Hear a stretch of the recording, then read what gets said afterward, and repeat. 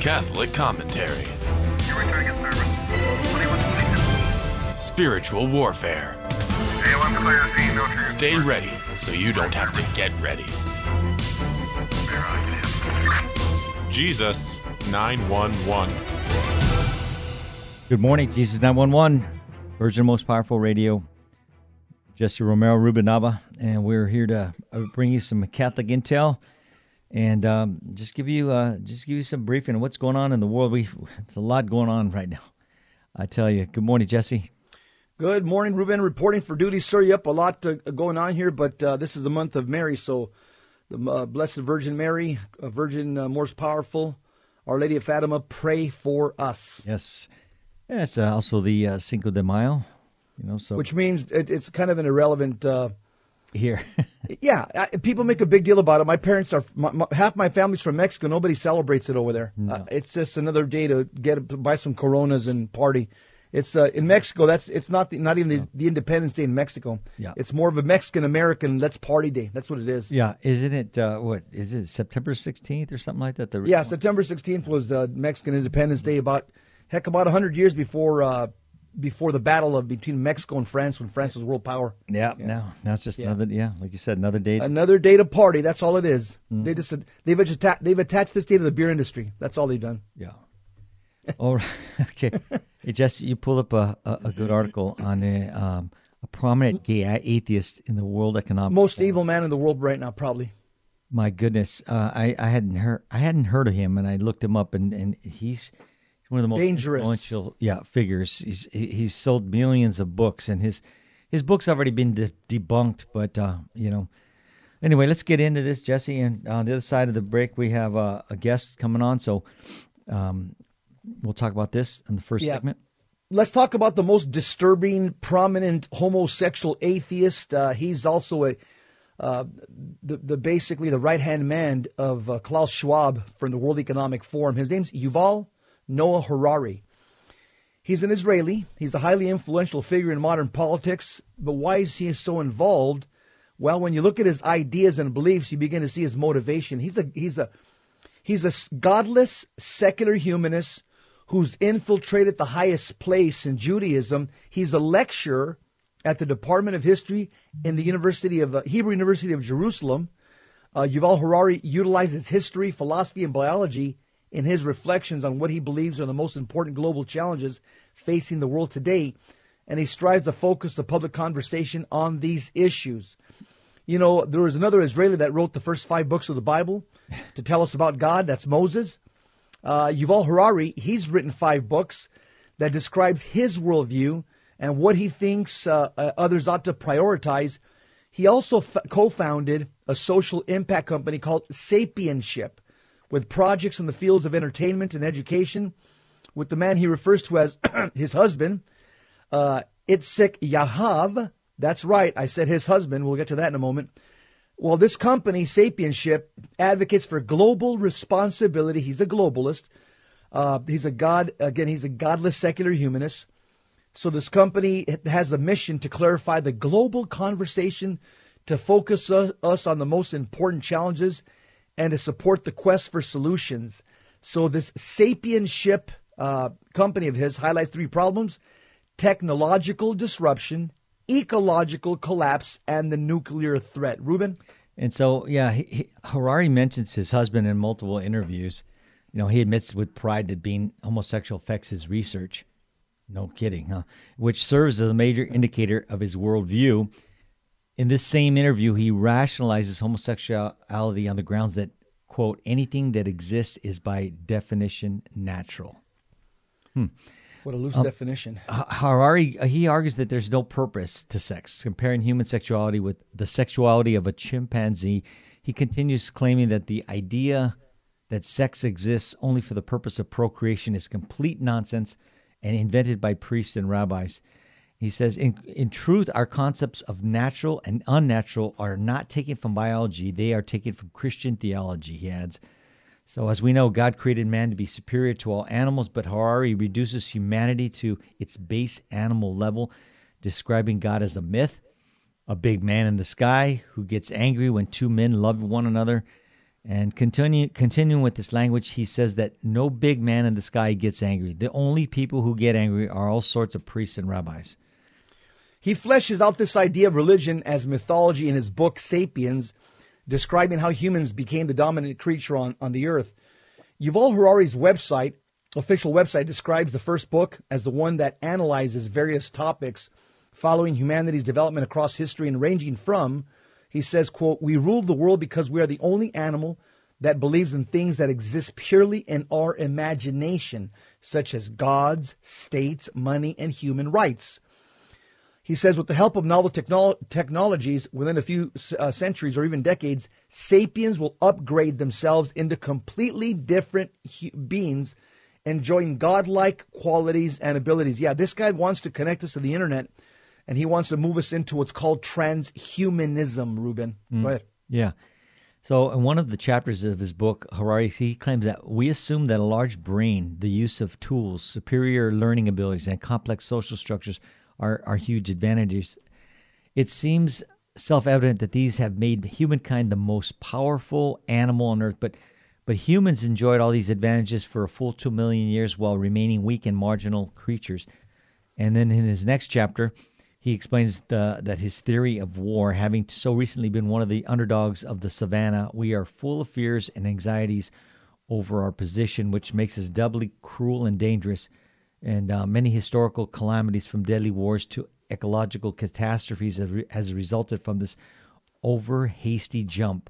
And then further on in his book, Jesse, he says, fiction has enabled us not merely to imagine things, but to do so collectively.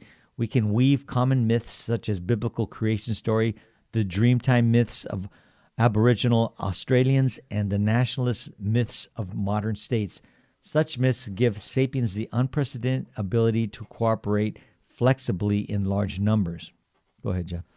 Here's where he picks up from his book, Sapiens. These are two powerful statements that he makes, which shows you his godless worldview. He says this, Homo Deus, Sapiens left off, Homo Deus, his other book, he says, explores how global power might shift as the principal force of evolution, natural selection. See, he's telling you where he's coming from, is replaced by intelligent design. So he criticizes intelligent design, the fact that there's a God who created everything out of nothing.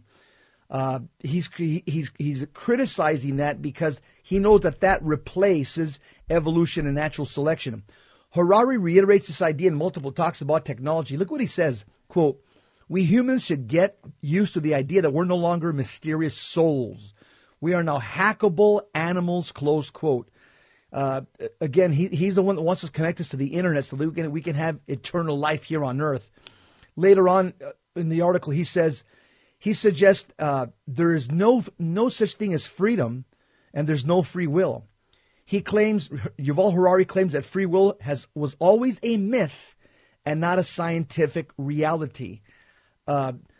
Examining Yuval Harari, just looking at him, Ruben, and his writings, it just reminds me of what servant of God, Father John Hardin says.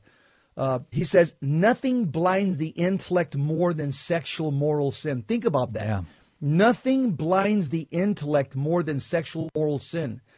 This guy's a practicing homosexual, a secular humanist, and this guy, his intellectual processes, this guy's an Israeli. This guy completely rejects the God of Abraham, Isaac, and Jacob, the God of his fathers. And he also reminds me, and this is why people get so easily manipulated when they're homosexuals. Here's what happens. Father Gabriel Amorth, Vatican exorcist, rest in peace, passed away 2016. He says this, the devil will try will try evermore to trick a man to misuse his body to become an occasion of sin. So Father Amorth says that the demons, what they're always getting men to do specifically, they try to trick men, to force men to misuse their body to become an occasion of sin. And St. Jerome says, he says, when you've embraced a lack of chastity, he says you're going to teach heresy. So I know this guy's not Catholic, but he was born and raised a Jew. Yeah. And so even Jews have the 10 Commandments. They have a moral compass. Mm-hmm. But like St. Jerome says, the father of the church, when you embrace unchastity, sexual permissiveness, it affects the way you think. He says it's rare to find a heretic that loves chastity, and I'll say the same thing, even though he's not Catholic, he's Jew. If he's going to reject the God of Abraham, Isaac, and Jacob and the Ten Commandments, he's an Israeli heretic. Again, you'll always find that somebody that embraces a life of unchastity, they'll also reject doctrinal purity. Yeah. You know, I was looking at some of the things that he's written, and it says that when they asked him if he believed in God, he says, if I believe in God at all, it's my choice to believe. If my inner self tells me to believe in God, then I believe. I believe because I feel God's presence, and my heart tells me that he is there. But if I no longer feel God's presence, and if my heart suddenly tells me there's no God, I will cease believing. You know, Jess, our faith isn't about emotions. You know, we've been given the truth, and so whether we feel like it or not, God is always present, and he hears us. You know, he answers our prayers. And he's there for us. So it doesn't matter. We don't go off emotions. Is what I'm trying to say. Yeah, a fellow Jew answers him. St. Paul in Romans chapter 1 says that we know God through reason. Yeah. And Vatican I, 200 years ago, quoted St. Paul and says, yeah, you can know God through reason alone, not even by faith. Just by reason alone, you can know God. And they use St. Paul's arguments from Romans chapter 1. Yeah. Anyway, this is someone that a lot of the world, the globalists are looking to for leadership, and this guy's he's a young guy, Ruben, dangerous. He's a mess. On the other side of the break, we have a great young guest coming on. He's going to tell us about his redemption, his Catholic faith. I love these stories. Yeah.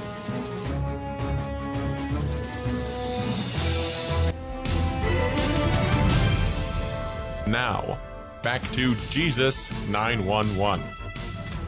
If this call is not an emergency, dial 888-526-2151. Jesus 911. I want to introduce our guest. Michael Love is with us today.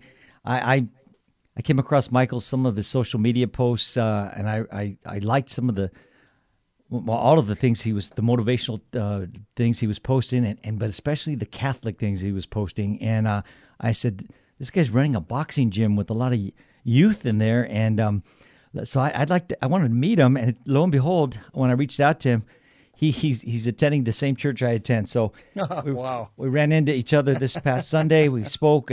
Michael's got a tremendous story. So welcome to the show, Michael. We're going to ask you some questions. You're going to tell us your story. It's a powerful story. I know people are going to glean a lot of things from this, and maybe they can relate. Some people, some of our listeners may have gone through similar struggles. But briefly, tell us what you're doing at this time before we get into the how your journey started. Well, you guys can hear me, right? Yeah, perfect. Okay, all right, perfect. I appreciate you calling me young, Ruben. I'm like 50 years old, but compared to me, I'll take it. Exactly. Compared to us, you're young. Go ahead, Jesse. Compared to us, you're young. Go ahead. Right. I mean, as far as what I'm doing right now, obviously I own a gym here in Victorville, California. I've owned a gym here for about 15 years. Right behind me is actually St. Joan Catholic Church. I could pretty much throw a rock and hit the front door with it if I wanted to. But I've been across the street from the church for a while, running the boxing gym for youth, for amateurs, and as far as professionals as well. And now, since we actually just got one of the priests from Ontario. He's from Nigeria, I believe, and he has a Eucharistic chapel, and it's nice. I can just walk across the street and walk into the chapel and go to adoration. So it's pretty awesome. Wow. Yeah. Jesse, by the way, Michael has, you of him had met. Yeah, I remember. It's been years, but good to see you again. And you know what I like to see a man's journey of faith, because I'll tell you one thing: if there's something that pisses the devil off more than anything else, is a man that surrenders himself in the service of Jesus Christ, because the demon knows that a man has patriarchal authority over the wife, over the children, and a man sways a lot of spiritual power. So Michael, I could just tell you this, that you've put a big smile on our Lord and our Lady, and you've put a big old, you've given a big old headache to the enemy. So good for you, bro. Continue. I appreciate that. So how did it all begin? Were you born and raised Catholic? I was not baptized at birth. My family, they talked a little bit about God, during the holidays, things like that. But I mean, we knew who God was, but we really didn't, there was no Catholic upbringing or anything like that. It was a pretty secular life, for the first part, up until about 9 years old. Yeah. So what happened? What were some of the things that happened? Well, like I said, it was pretty normal. We would sit down, like every family, 5 o'clock, eat dinner. And then right around 8 or 9, my mother had gotten ill. God rest her soul. She just died in August. She was a good lady, for sure. But she got sick and wouldn't come out of her room. And, as a kid, you're like, what's going on here? Like, where's, what's wrong? And, the day went by, the next day. And then at the time, we, question my stepfather, like, what's wrong? And she's in there crying all the time, screaming in a dark room, windows, curtains. Now when I look back, I just feel like the devil was instrumental in just destroying my mother's mental capabilities and everything like that. You guys know a lot about that. That's not my cup of tea, but, eventually they diagnosed her with she had a nervous breakdown and agoraphobia. And you could imagine like the journey after that. They put her on tons of medication, Thorazine. You guys know the names. I mean, yeah. All it did was make her worse. And how old were you at this time, Michael? I mean, I was 8 or 9 years old. So living a pretty normal life up to that time, everything much just fell apart at that, the family structure just. Yeah. Just fell. And you had been estranged from your biological dad? Yes. He was, my biological dad was a military man. And they shipped him all over the world. And my parents were divorced due to my father's addiction to marijuana and other drugs that he took later on. My mother kept dumping him down the toilet, and partly probably the reason why she later on had they were married 12 years and their marriage fell apart due to drugs, due to marijuana. So how did that affect your mental outlook and your childhood life? What happened there? Well, at that point in time, the supervision for me was not there. So I was able to run free, and, as a kid, you're trying to figure things out. You don't have a lot of structure. So at that time, I just, just started hanging out with the neighborhood friends, and you could imagine what happened at that point. So did you start dabbling in some illicit drugs? Yeah, at that point in time, obviously I was introduced to marijuana, and, it's hard for me not to have a hatred of the drug now, especially with everything that's going on and people talking about how normal it is. And, the first time I tried it, I was addicted from the first time I ever tried it. The addictive principles are, insane. Michael, can you imagine that was back then when you were a young man? I've read many studies that the marijuana that they're using now is much, much more potent than the marijuana that was around 20, 30 years ago.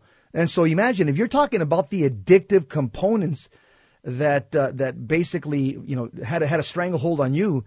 Can you imagine the things today? I know there are family members of mine, their children are in drug rehabs right now over marijuana. Not coke, not heroin, not meth, no. Strictly marijuana. That's how powerful the drug is today. So yeah, I think you, me, and Ruben worked in narcotics for many years. We share this dislike for marijuana because it is destroying our children, and it's pumping all kinds of money into the pockets of the Mexican cartels. It's terrible. And, I deal with it a lot. And and I'll leave their names out of it, but I've had undefeated professional fighters who start using marijuana, and their career goes to the tank after. They're not able to throw punches. They start holding back on stuff. Their reaction time is done. And I tell them straight out. I tell them the dangers of it. I've fought with family members over it that still think it not only destroyed me growing up, and I don't want to go down a rabbit hole on that, because the stories are so deep that and painful. Yeah, they're painful. And every single one of my family members, we're talking cousins, my uncles, they all, they started with marijuana. They never reached their full potential in life. They just became, you're not going to become the best version of yourself getting high every day. It's just not going to happen. Yeah. That's what I tell people. You're not going to get to where you're going to go. Michael, that's one of the best lines I've ever heard to describe marijuana. What you just said right now unlocked something in my mind. You just said people will not become or reach their maximum potential. What did you say about something about they will not reach their what potential? You're never gonna reach your full potential. There you go. Smoking weed every day. It's not gonna happen. That's a powerful statement you just made right now, because that's absolutely spot on. This is what I've seen my entire life. They don't reach their full potential. You're right. Their emotional, intellectual, even physical growth is stunted. Yeah. Mm-hmm. And so, did that was that a gateway to other drugs, Michael? Yeah, I mean, obviously, you take the combination of a broken down family and the availability of drugs. I mean, there were times after this all happened, we didn't have any electricity in the house. Wow. We were heating bath water up on the stove. You could imagine. I would wake up in the morning and clean my nose out we'd have kerosene lanterns, cleaning the black stuff out of my nose. But, eventually, you're around the drug culture, you're around the marijuana culture. It's not going to just be the marijuana culture. Next thing you know, it's the meth culture, and you guys being in law enforcement, I mean, I don't even begin to talk about what meth does to the human person. I mean, and then you add the two together. Michael, you've probably seen a lot of good amateurs and pros. Their careers have been destroyed as a result of going down that rabbit hole, marijuana, meth, etc. You've probably seen some real talent completely wasted away as a result of those two narcotics, correct? Yes, correct. As a matter of fact, and because these guys they're still active, one of them was, let's just say he was 10-0.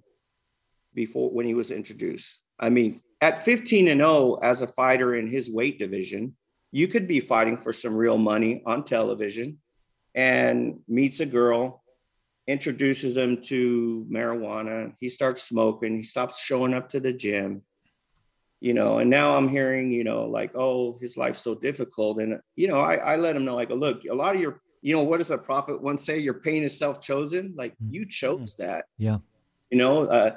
Your life's messed up because free will, like you guys were talking about, there's no free will in the first segment. Yeah. You chose that. You decided to party every day and not show up to the gym. Now you have nothing. You have no job. You have nothing at this point. Mm-hmm. Yeah. Sometimes, sports is a springboard to, just opening up doors for you. And being a coach for many years myself, not in boxing, but in soccer, and it's just, it teaches you life lessons, and you go in there, and I know boxing's an individual sport, but a lot of times you're fighting for your club or your gym, or and you're bringing awareness to the place that you train at, and so for them to not be part of that team because the decisions they're making to use illicit drugs, it's a shame. So going now at some point, Michael, were you introduced to the Catholic faith through a school? I believe we talked about. Well, actually, that's an interesting story too. It's so obviously, my mother was institutionalized in and out of San Antonio Hospital. It's a local hospital here where there's a psych ward, right. Okay. So Hey, Michael, hold that thought. We're coming up on a break. We'll be back on the other side of the break, and we're going to pick up. We're talking to Michael Love, boxing trainer and a Catholic who is helping many young kids try to get their lives together. Be right back.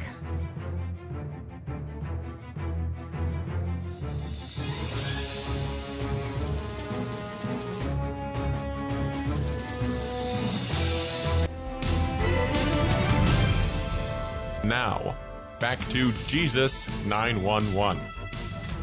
If this call is not an emergency, dial 888-526-2151. We're back.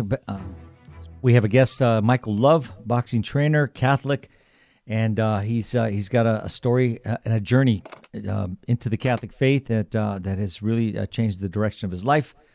And we were talking about on the last segment, you started talking about the schooling and how you got into a Catholic school.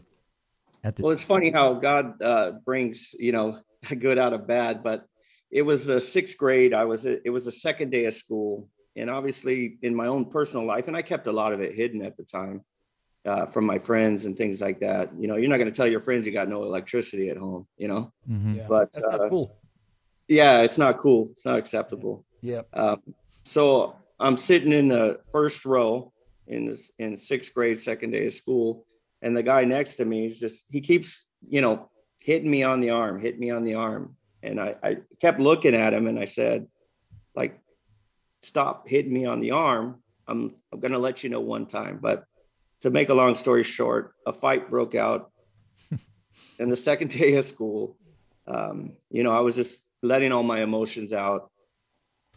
So that wasn't a good thing. So the school wanted to suspend me for 3 days. And my mom always had a rule when we were growing up. She said, like, don't ever make sure they always hit you first, but don't make sure you defend yourself. Yep. I mean, I don't know if that was really defense. I probably could have just told the teacher and got out of it, but bearing the circumstances.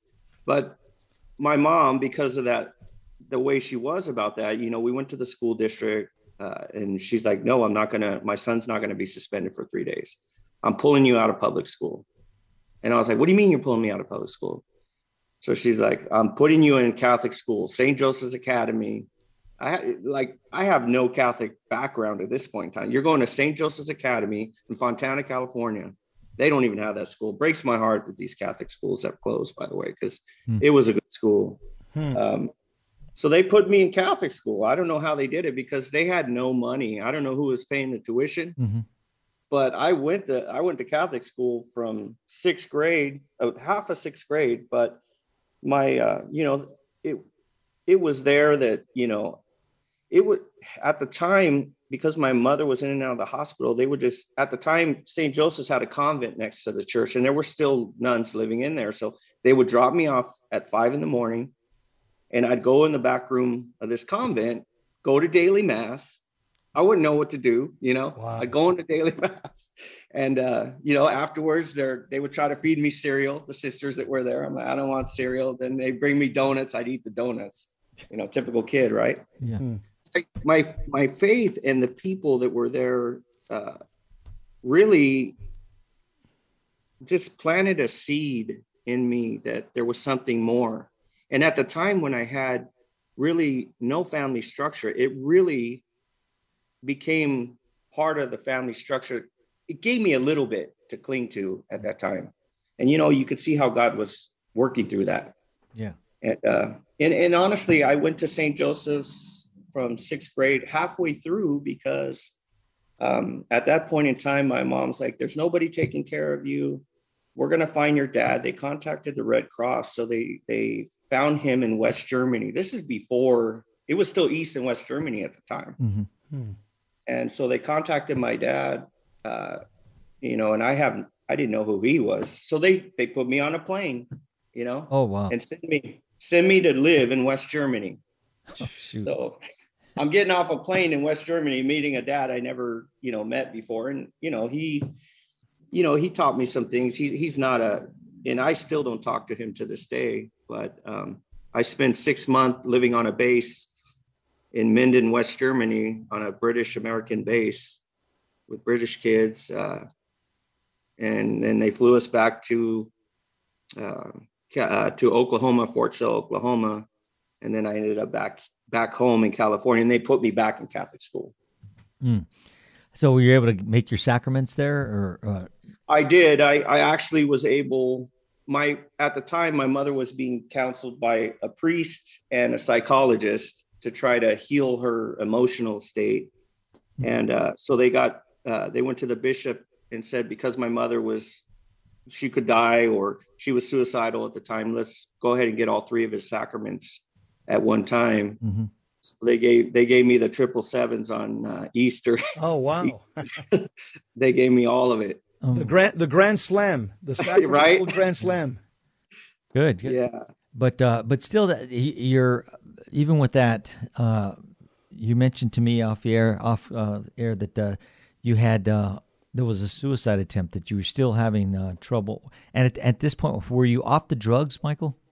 No, I mean the drug addiction actually lasted about 7 years. I could probably talk about this for 3 hours, but we gotta keep it short, you know. Yeah. But I ended up addicted to marijuana and meth pretty bad. I mean,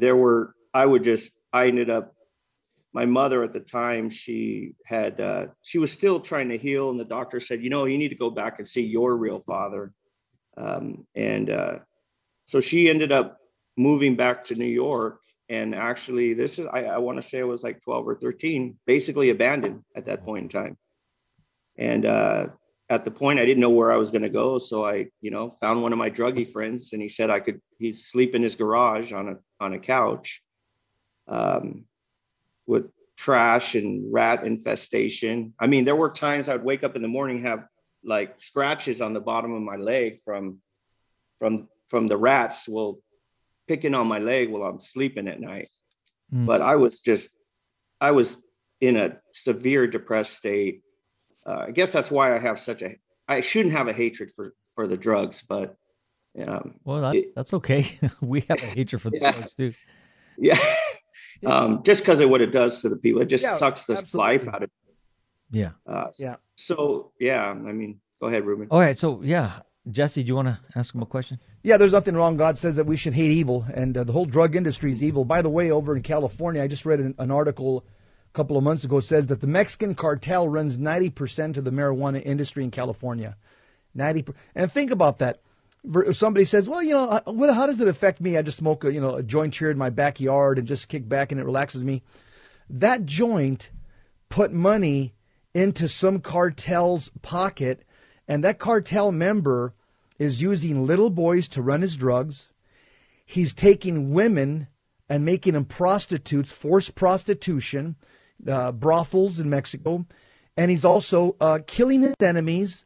And he's also, using all this money for just to continue to perpetuate this industry, this cycle of depression and violence and faithlessness and Satanism.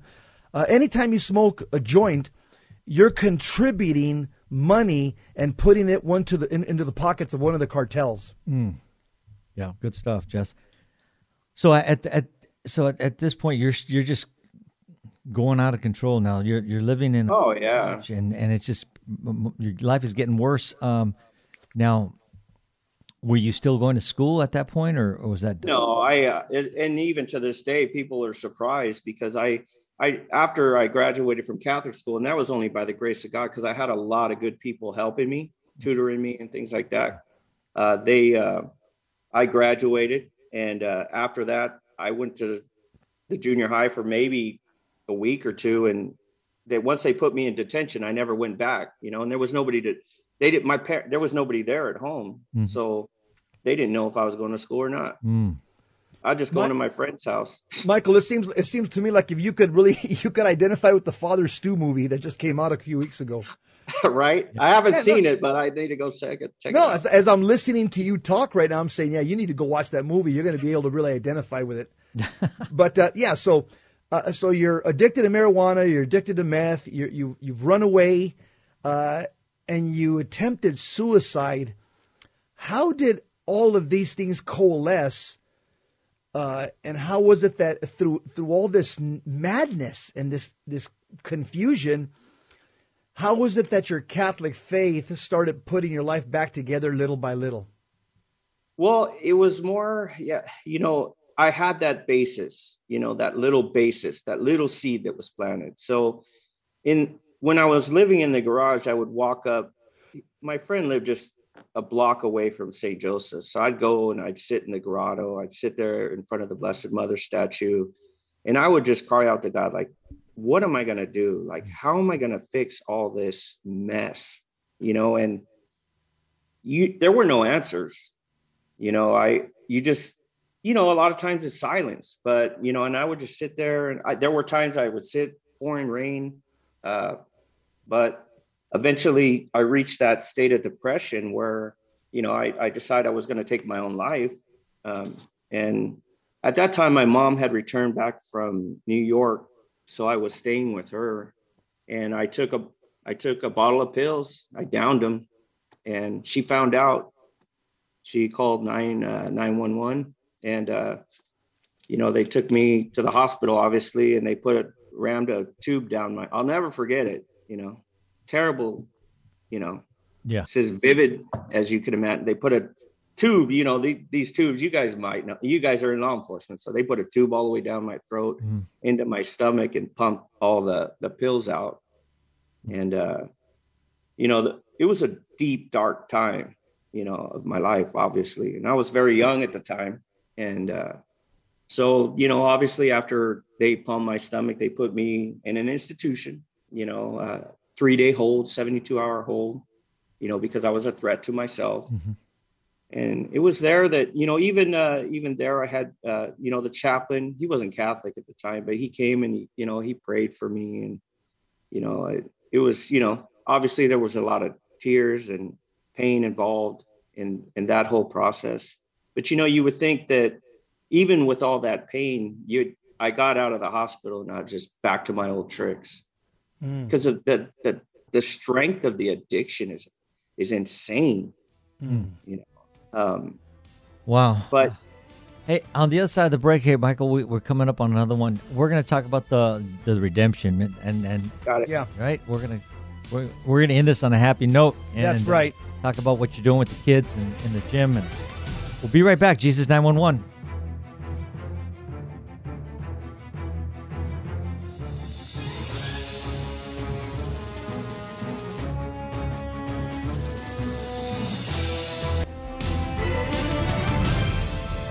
Now, back to Jesus 911.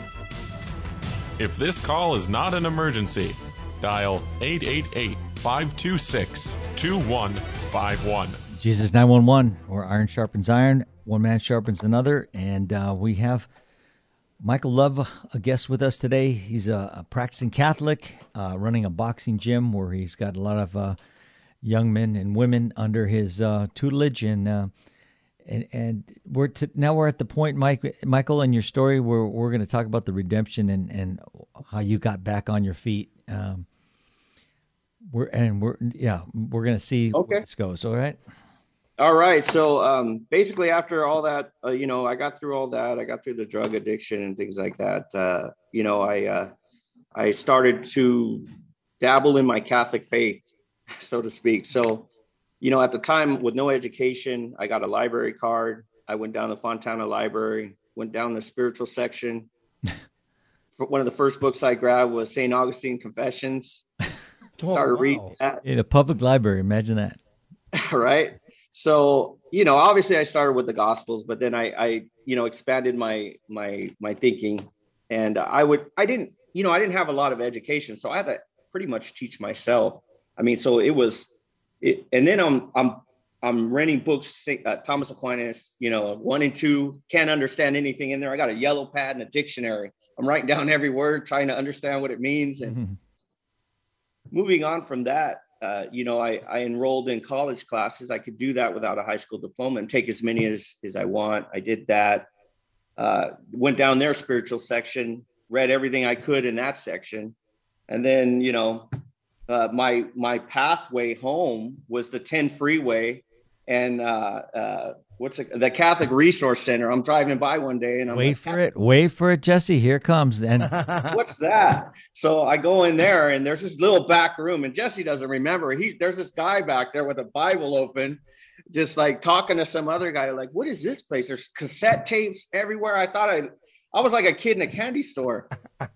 I was spending my paychecks, just like, I'll take this conversion story, I'll take this Scott Hunt, I'll take Jesse's, Jesse's conversion story. I mean, he looked like he was a lot younger back then. I think like,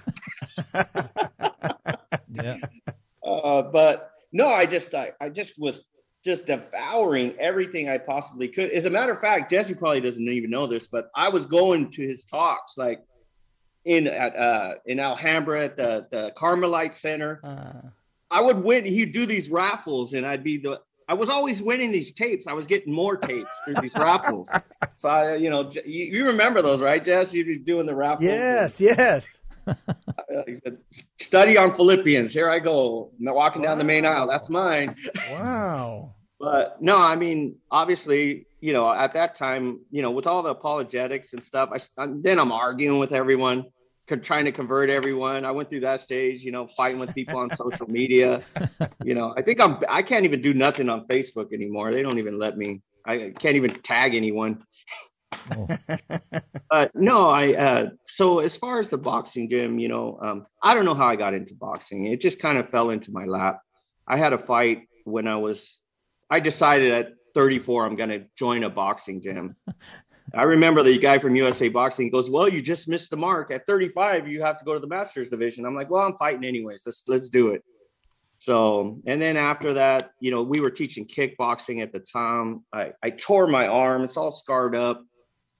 Had to get Tommy John surgery, but so that was my story in boxing. As far as sharing my faith in the boxing gym, I take up space. When you walk out the door, there's a big St. Joan of Arc picture that says all battles are first won or lost in the mind. There's a big sticker that says St. Michael pray for us. I don't even think half the kids know what they're doing. The sticker's all dirty because when they go down the stairs, they hit it. But in a way, and I have Catholics, and I obviously have people that, I don't allow any profanity in my gym. And I tell people right away, no drugs in my gym. If I smell marijuana, I fired a coach because he was coming in smelling like skunk. And I said, you can't be here. I got children here. Yeah. You're not going to smoke marijuana, come into my gym. So, I take up space and they know who I am. As a matter of fact, I had a Catholic store for about 10 years. And that's back when I reached out to you just to do a talk here at St. Joan of Arc. I remember. How to be a good Catholic. But I don't have that anymore because I travel a lot. But at the time I had a Catholic store inside the boxing gym, in the front of the boxing gym. I remember a lady came in one time and she's like, I can't believe you have this in here. And I'm like, I'm only worried about things. I'm not worried about the body. I'm worried about the soul, lady. Just leave me alone, Amen. But yeah, we had the Catholic store was inside the front of the boxing gym at one point in time. So, my gym and my faith have been, when I go to the fights, I have a rosary in my pocket, it's an interesting, Jesse, the fight business. It's like the NFL. It's like I told Ruben, it's woke, I have to maneuver my way around, and yeah, that's right. Stay away from people, the sketchy people in the industry. But, I've been to New Zealand. I've been, I'll probably be at the Honda Center in August. I have 3 of the top amateurs in the country. One girl that's the 154 Olympian for 2024, but I think she's probably going to turn pro. Wow. Well, that's kudos to you, man. You're in the right place. You're exactly where God needs you. God needs you in those dark places, because a lot of those people there, when you talk to them one-on-one, they're searching. They're searching for something, greater than themselves, and that's why God puts people like you in those places. Appreciate that. Yeah. You're able to share your faith. Do you ever pull kids aside, maybe just when they ask? Hey, I do. I always, I have another kid and he has a training schedule, and I'm like, aren't you supposed to be at church today? You know, I can make my schedule around that. So, and then I have a heavyweight that's fought Joseph Parker and Luis Ortiz. I mean, he calls me pretty much every day. He's Catholic. And then, you know, I'm like, Alex, are you saying your rosary? Are you going to church? Are you, you know, so there, you know, I've had kids that are suicidal, and, you know, I make them feel like, you know, they're at home and that people love them. And so there's always, over the years, it's been, and, you know, you guys, there's such, these kids, most of the kids, and I deal with adults too, but most of these kids, they really get attacked by the evil one the moment they're born. I mean, the broken families that I see, most of these kids, a lot of these kids have no dad at home. Mm-hmm. Yeah. The most important thing is that father figure at home. And if they do, the father's messed up. Yeah. Yeah. So do these kids, do they know your story, or is it just something that you really don't talk about with them? Or I do once I get to know them a little better. I mean, it's more now, a lot of it, you know, you guys, because my mother was very, you know, she was a very private person, and she healed up later on. She became an amazing person. But I could never talk about her mental health situation while she was alive. It would have destroyed her. She was just that kind of person, and she died in August. And I feel like I could talk a little bit more about it now, you know, because it affected me in such a way. But the kids are amazing. I mean, my wife and I, we've never been able, we've had 4 miscarriages. And at one time we called the St. John Paul Center. We were trying to have children and stuff, but you know, they wanted us to do some things that were outside of my Catholic faith. And I'm like, I can only go this far. We're not going to do that. Mm-hmm. You know, as far as we're not doing STEM, you know, we're not doing all that stuff that's against my faith. Yeah. I mean, we can, you know, and we had so we just stopped trying. But I have filled that need with the kids, and I've had fighters call me at 2:00 in the morning, you know, with issues. So what do I do? Yeah. So you didn't have biological children, but you have been given and entrusted to these children in your boxing gym, which is more kids than you could even imagine. And yeah. Yeah, you definitely have a patriarchal role in that gym, because a lot of these kids, just like you, I mean, they've come from broken homes and stuff, and they're looking for a father figure. And it seems like somebody in a boxing gym, I know wrestling coaches, boxing coaches, UFC coaches, oftentimes they fill that void with a lot of the boys, especially. So kudos to you, brother. Yeah. Good job, Michael. I appreciate that. Thank you, Jess. Thank you, guys. Michael, any parting words as we wrap up the show? Anything that you want to say to life lessons? Give us some life lessons for the audience. I would say don't use drugs. Obviously, that's clear. Especially marijuana. It's a gateway drug. I would say don't give up hope.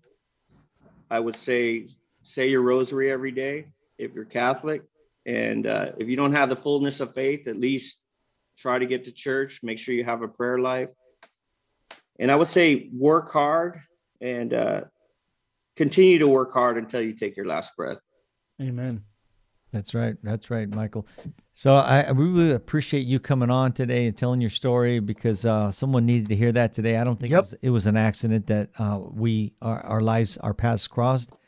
And, you know, I think the good Lord wanted you on the show. And yeah, I appreciate that. You know, it's funny, Ruben, I don't know how much time you have, but he asked me, he goes, why do you go to the Latin Mass? And I think I told him, I said, you know, Ruben, you know how you can go to the gym and like hit that 20-minute circuit on the machines, or you can go over to that other area with all the free weights and, you know, just really get down and dirty. Yeah. He goes, the Latin Mass is the free weights and the Novus Ordo is the circuit, the 20-minute circuit. I just don't feel the same, you know? Yeah. You know, that's fun. That's a good manly way to explain it to a blue collar guy. People can get that picture. Yeah, I was an instructor back in the day at Jack LaLanne's European Health Spas, and we had a program. When you said 20 minutes, it just reminded me. It was a 20-minute. It was called the Minimax routine: minimum time and effort with maximum results. All right, and everyone knows that. You guys know that because you guys. I mean, you've been in the fitness industry as well. Yeah. I'm pretty sure you, especially Jesse. You know, you're not going to get those kind of. there's no easy way to get results, man. No.